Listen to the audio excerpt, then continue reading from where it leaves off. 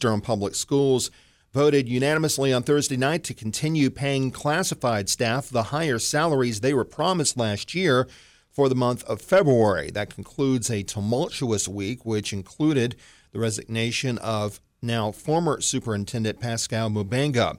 Watching this from afar has been a Republican candidate for governor and State Treasurer Dale Folwell. Always happy to have Dale on. How are you?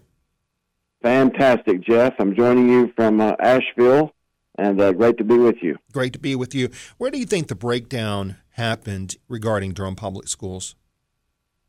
Well, there's so many breakdowns in government, but unfortunately, at the end of the day, it's the students who suffered. We need administrators who will be held accountable for these types of issues. And whether it's the pay, overpay, or underpay, when you're dealing with many of our state employees, when you under or overpay them any amount of money per month, it puts them in a financial vortex that they can never recover from. So that was a big breakdown. Number two, mistakes happen. I live under the Governor Martin principle that doing right's rarely wrong. But also, I don't mind being wrong for the right reasons. When mistakes happen, any elected official has a responsibility to disclose it as quickly and openly as they can. But it's not just this issue. As the state treasurer or the chair of the local government commission, all across the state, we're dealing with school systems who took the one-time COVID money and they possibly spent it on things that have a recurring expense to them. And now they're having to cut their budgets dramatically just to balance their budget, like the Alamance County School System, where many of your listeners live. This is just an example of what is exhausting people in our society these days. Lack of conservatism, which means to save, lack of common sense, which is not so common, but also the humanity and the humility that needs to go into every decision, especially when you employ as many people as these school systems do. Where do you begin if you want to strengthen public schools? I imagine in this case, it sounds like regarding this issue, it was just a matter of communication. And if Pascal Mubenga knew about this 3 months ago, then he should have spoken up and said something. What do you want to do to strengthen public schools? What you have to do to strengthen public schools is let parents be parents, number one. Number two, that anybody who's receiving any taxpayer money for any type of educational services, that they all have to be held to the same account. So it doesn't matter how you're receiving taxpayer money for charter schools or any of the other public schools that are out there.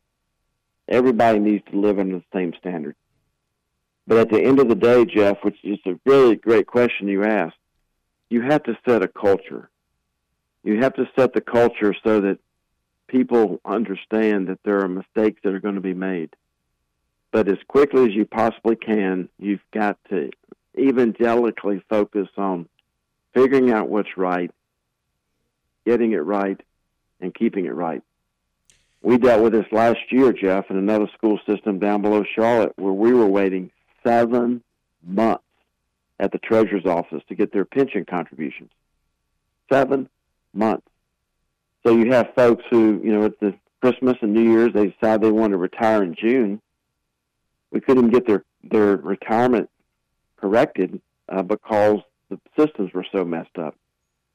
So that's what you do, is you have to set the culture so that it enables people, when mistakes like this happen, to come forward as quickly as possible.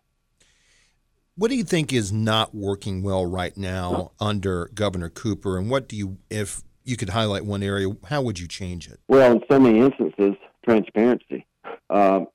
And I think one of the biggest tragedies of his administration is the politics that got involved, for example, in the Atlantic Coast Pipeline, which would have brought low-cost natural gas to eastern North Carolina. And you say, what does that have to do with public education? Everything.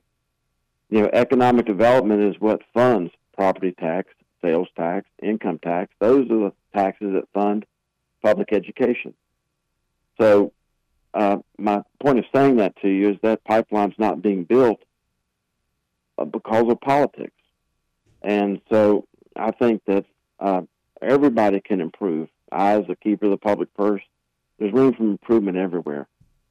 But if you live under former Governor Martin's mantra that doing right's rarely wrong, and that ethics is what you do when no one's watching, but more importantly, what you do when the powerful forces of this world want you to look the other way, that's what people expect. Because I tell you, at the Treasurer's office, with everything that's dividing our society right now, political party, race, and gender, the only color that matters to us is the color green. As long as you are loyal and exercise a duty of care to the taxpayers and citizens, you're going to be right almost every time. Dale Folwell, the state treasurer in North Carolina, running for governor, looking for the Republican nomination. Dale, thank you so much for your time here as always, and we'll talk to you again soon. Thanks so much.